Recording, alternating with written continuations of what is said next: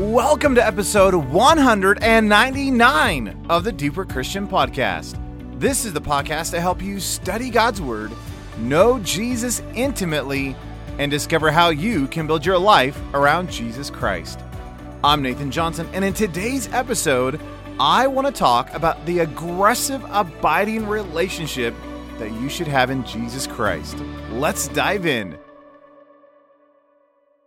If you've been a part of the church for any length of time, you have heard of the word abide. We're told all over the scriptures, but it highlights itself in John 15, where we're told, I think it's 10 times, abide in the vine, abide in me, says Jesus. And it's interesting, we hear that word often, but I think for a lot of us, we go, okay, well, so what? What does that actually mean? Well, I thought it'd be fun to spend a couple of episodes on the podcast walking through and kind of diving into this idea of the abiding relationship that we are to have with Jesus Christ. So just to set the tone, I want to read a part of John 15 to you because obviously Jesus is in this context, he's in the upper room, and he's talking to his disciples about the relationship that he is to have with them. In fact, in chapter 14, Jesus uses this language of abiding by saying, hey, my Father and I are going to come and we are going to abode with you. We're going to actually abide with you. We're going to actually make our house this dwelling place with you. And again, he's using this, it's a different grammatical word, but it's that same idea as the word abide. So listen to this afresh as I read a part of John 15. Jesus says this, I am the true vine, and my Father is the vine dresser. Every branch in me that does not bear fruit, he takes away. And every branch that bears fruit, he prunes that it may bear more fruit. You are already clean because of the word which I have spoken to you. Abide in me and I in you. As a branch cannot bear fruit of itself unless it abides in the vine, neither can you unless you abide in me. I am the vine, you are the branches. He who abides in me and I in him bears much fruit. For without me, you can do nothing. If anyone does not abide in me, he is cast out as a branch and is withered, and they gather them and throw them into the fire, and they are burned. If you abide in me and my words abide in you, you will ask whatever you desire, and it shall be done for you. By this my Father is glorified, that you bear much fruit.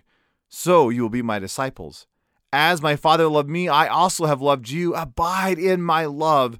If you keep my commandments, you will abide in my love, just as I have kept my Father's commandments and abide in his love. These things I have spoken to you, that my joy may remain in you, and that your joy may be full. What an incredible passage.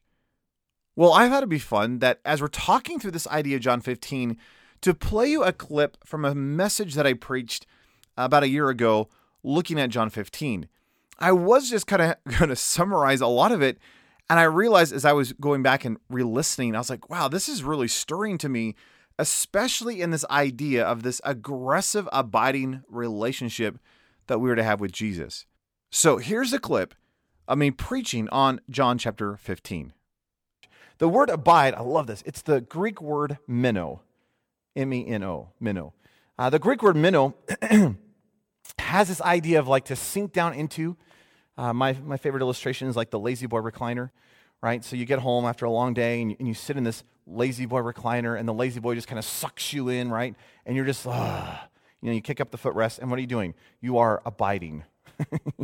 You are resting. You are remaining. It's that kind of an idea, right? It's this idea of abide has like to sink down into, has this idea of to hold tight to, has this idea of to remain, has this idea of to stay fixed in one place. Has this idea of to hold onto. My favorite definition for abide, though, is refusing to depart. Do you know what the job description of the branch is? It is to refuse to depart from the vine. That it is to rest in the vine, yes. It is to hold tight to the vine, yes. It is to remain in that vine, yes. But the key of that whole thing is that the branch must refuse to ever leave the life source of the vine. One of the Greek lexicons translated that word meno, this word abide, this way. I thought it was so interesting. The dictionary in Greek said it was an inward, enduring, personal communion. What is abiding? It is an inward, enduring, personal communion. So what is the branch to do with the vine? It is to have an inward, enduring, personal communion with the vine. Isn't that an interesting thought? You recognize that communion takes work.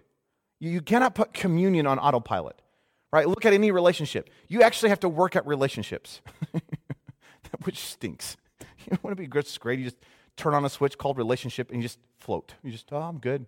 Right? But no, you have to fight for the relationship. You have to work at the relationship. You have to develop the relationship. You have to maintain the relationship.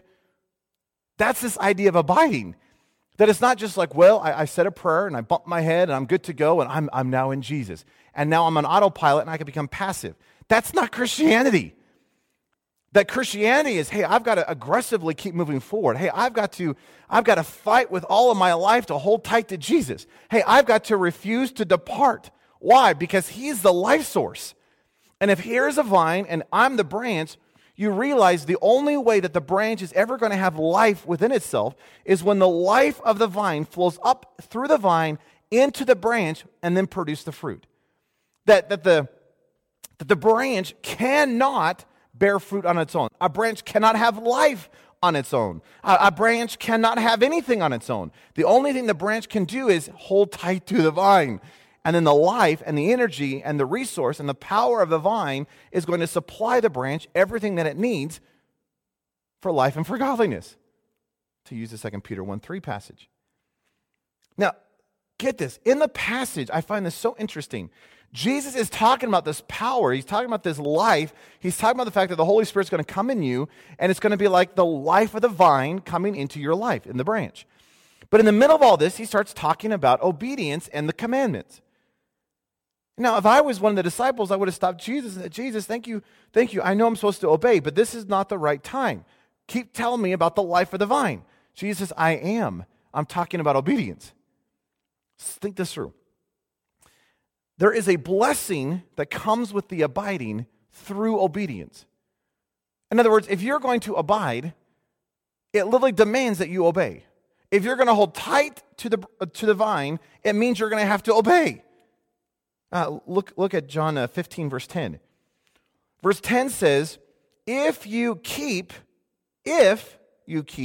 my commandments, you will abide in my love, just as I have kept my Father's commandments and abide in His love. That word, therefore, to keep, has this idea of to guard, to attend carefully to take care of, to observe. It's not like, all right, Jesus, I'm going to abide in you, and I'm resting, and I'm holding tight to the vine, and then I do whatever I want. See, that actually doesn't work in the passage. See, the idea is, Jesus, I want to remain in you, I want to hold tight to you, I want to focus on you, I'm going to refuse to depart from you, which must mean whatever the vine wants in my life, I'm going to have to obey, if I'm going to continue to hold tight to and refuse to depart. In other words, the only way I can continue abiding in the vine is I have to be obedient to the vine itself. Now, get this. There is a blessing of the abiding when we obey, but there is supposed to be an ease of obedience.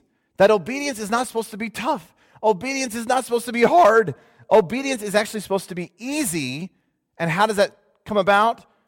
Well, Jesus actually explains it. The ease of obedience comes through love. And of course, we've all experienced this, but as little kids, right, our parents would tell us to do certain things, and we'd always be like, we didn't like it. So we may have done the action that they wanted us to do, but we did not do it with the attitude we should have done it with. That is completely different than, the parents are out for the night, and, the classic illustration is the kitchen, right? The kitchen's a mess. And so you decide, for mom and dad, I'm gonna clean the house. And so, you clean the kitchen and then you vacuum and you dust and you do all this stuff. And because it's done out of love, you are more diligent to do it. It's actually more fun. You're actually really excited to see their expression when they walk in the house and like, whoa, like how did this all get clean? That actually obedience becomes easy. Now, I'm not saying that it's like, ooh, that was simple. That's not what I'm saying. But there is an easiness to obedience, right? What you may have to obey in may be very difficult, but there is an easiness to it when it's done from this position of love rather than a have to. Listen to John 14, verses 15 through 17. Jesus says, if you love me, you will keep my commandments, and I will ask the Father, and he will give you another helper. Think about this. Jesus says, one of the signs of love for me is that you are going to keep my commandments. Well, how on earth am I going to pull those off? I mean, the standard that Jesus has for us is impossible. And Jesus says, well, that's easy. I'm going to give you another helper. Well, why is Jesus giving us the Holy Spirit? Well, one of the reasons he gives us the Holy Spirit is so that we can have the empowerment, the grace to obey. So Jesus says, if you love me, you'll obey me. But hey, don't worry, I'm going to fill you with my Spirit so that you can obey. So Jesus says, if you love me, you will keep my commandments, and I will ask the Father, and he will give you another helper to be with you forever, even the Spirit of truth, whom the world cannot receive, because it neither sees him nor knows him.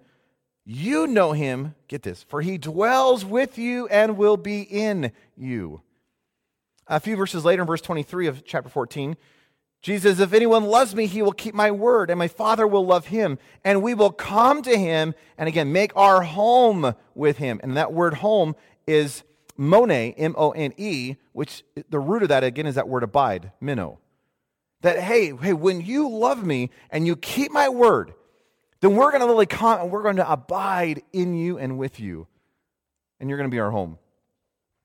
John says in 1 John chapter 2, so his epistle, 1 John chapter 2, verse 5 and 6, he says, but whoever keeps his word, in him truly the love of God is perfected. By this we may know that we are in him. Whoever says he abides in him ought to walk in the same way in which he walked. In other words, hey, if we say, well, yeah, he abides in me, well, then his life better be evident through us. Well, that should make sense. That if I'm a branch connected to this vine, and it is the life source of the vine that flows into my life, then it is his life that should be seen. Right? It's not that, I have the life of the vine, but I'm going to do whatever I want. It's not, I have the life of the vine, but I'm going to have a different nature. Right? That the life and the fruit of the vine should be coming out of the branch. Right? If you had a branch and you connected it to the vine, let me say it this way. If you had an apple tree and the life of the apple tree is an apple tree, you would not expect to see oranges. Well, why? It's an apple tree. And the branch that is connected to the apple tree is only going to produce the fruit of the tree, the life of the tree. Does that make sense? In other words, what comes out of the branch, the life of the branch, should only be a demonstration of the life of the vine itself. With Jesus, then, if I'm connected to Jesus, what you should see in my life is Jesus, not me. I am merely the branch, and it is his life within me that is bringing about his very nature, his very life. And that's exciting because I don't have to try. I don't have to grit my teeth. I can just rest. I can hold tight to him. He can be my focus. I can refuse to depart, and he's going to produce his life in and through me. Now, Jesus says in verse 5, again, he says, I am the vine, you are the branches. He who abides in me, and I in him, bears much fruit. Now get this. The job description of the branch is not bearing fruit. The job description of the branch, according to chapter 15, is abide. Well, yeah, but there's supposed to be fruit coming out of our life. I know. But that's not your job description. Your job description is not producing the fruit. Your job description is to abide.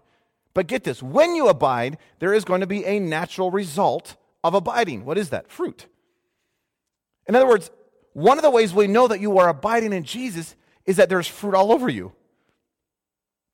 So this is not, well, grit your teeth, try to pull this off, See, I've never gone out and looked at trees, or plants And I've never seen any of them going, trying to produce fruit.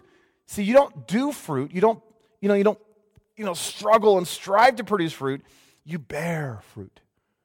It is almost like this. It's an effortless, natural result of having the life of the vine.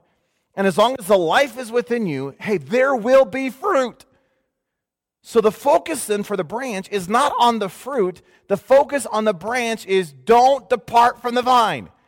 The focus of the branch is, hey, you better refuse to depart. You better cling to, you better hold on to. Hey, you better just grip this thing. You better be focused intensely on the life of the vine. Because, hey, when you do, you will produce fruit. So yes, there should be fruit coming out of your life, but that should not be your focus. Because the moment you make fruit your focus, you're not abiding. And it's interesting, the people who are like, well, I need to have more love, and so they're trying to be more loving, you realize their life doesn't work. Why? Because they don't have the life within them. But it's amazing, the moment I get focused on the vine, Jesus, the moment I refuse to depart from him, the moment I allow his life to come in and through me, look, there's all this fruit. Well, where did this come from? It is merely the natural result of the abiding. Here's a good question for all of us. What is the fruit that should be coming out of our lives? Yesterday I was just doing a quick study of fruit and this harvest stuff that should be in our lives as Christians. And I'm not going to read all of this, but I'll just give you some highlights. In Romans 1 and John 4, it says that there's this harvest that should be coming out of our lives of those who we lead to Christ and who mature in their faith. In other words, it's that idea of the fields are white with harvest, right? They're ready to be harvested. So there should be an aspect of one of the fruit, the realities that come out of our life is those we're leading to Christ. In Romans 6, verse 22, there's this idea that the fruit that God is working in our life is sanctification. In other words, it's this idea of personal holiness. It's this attribute of godliness within our life. So what is one of the aspects that God is deepening and developing in the fruit that is coming out of us? Well, it's this idea of sanctification, holiness, godliness, that whole thing. And you can read that in Romans 6:22. In Ephesians 5:9, Paul writes that the fruit of the Spirit, or the fruit of the light, is in all goodness, righteousness, and truth. So what should be coming out of your life? Goodness, righteousness, and truth. Colossians 1:10 says that we are to bear fruit in every good work and increasing in the knowledge of God. So every good work that God has established and planned for us, and the increasing in the knowledge of who he is one of these aspects that should be coming out of our life. Well, what's going to come out of my life? Paul says the fruit of the Spirit. And by the way, get this, the word fruit is singular.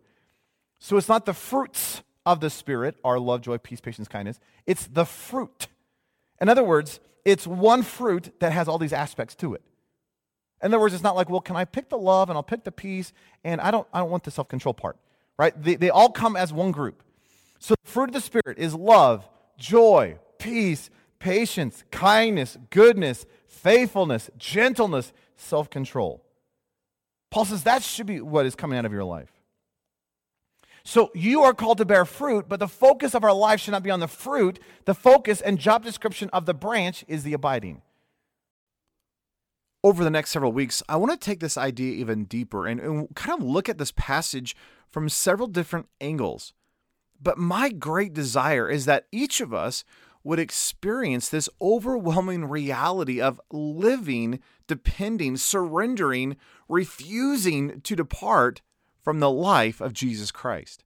We are called to abide in him. Now, over the next couple of weeks, I want to dive even deeper and talk practically about, all right, what is abiding and how do we actually do it? But if I can leave you one practical for today, could I encourage you to examine your life and see whether or not you're actually in the vine? Are you actually clinging tight to Jesus Christ? Do you realize that he is everything that you need for life and for godliness? Have you gone about your spiritual journey to such a point where it's all based on your effort and based on your wisdom and based on your talent and based on your whatever?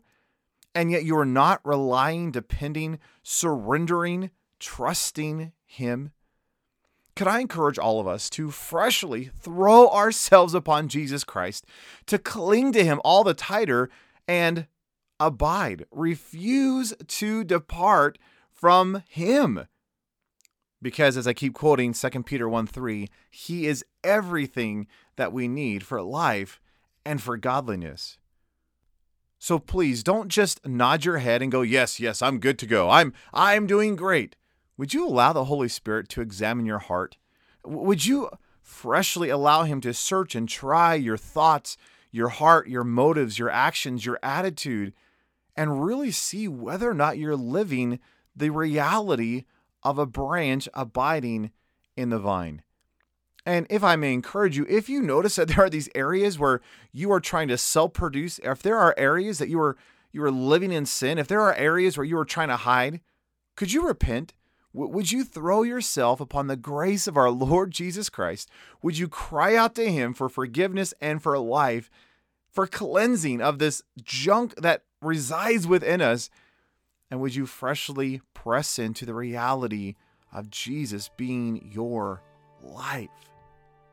Well, thank you for listening to this episode of the Deeper Christian Podcast. For show notes of this episode, please visit deeperchristian.com/199 for episode 199. Now, again, over the next few weeks, we're going to be diving more into this idea of the abiding relationship we have with Jesus. And until next time, know I am praying for you and cheering you on as you abide in the vine, Jesus Christ.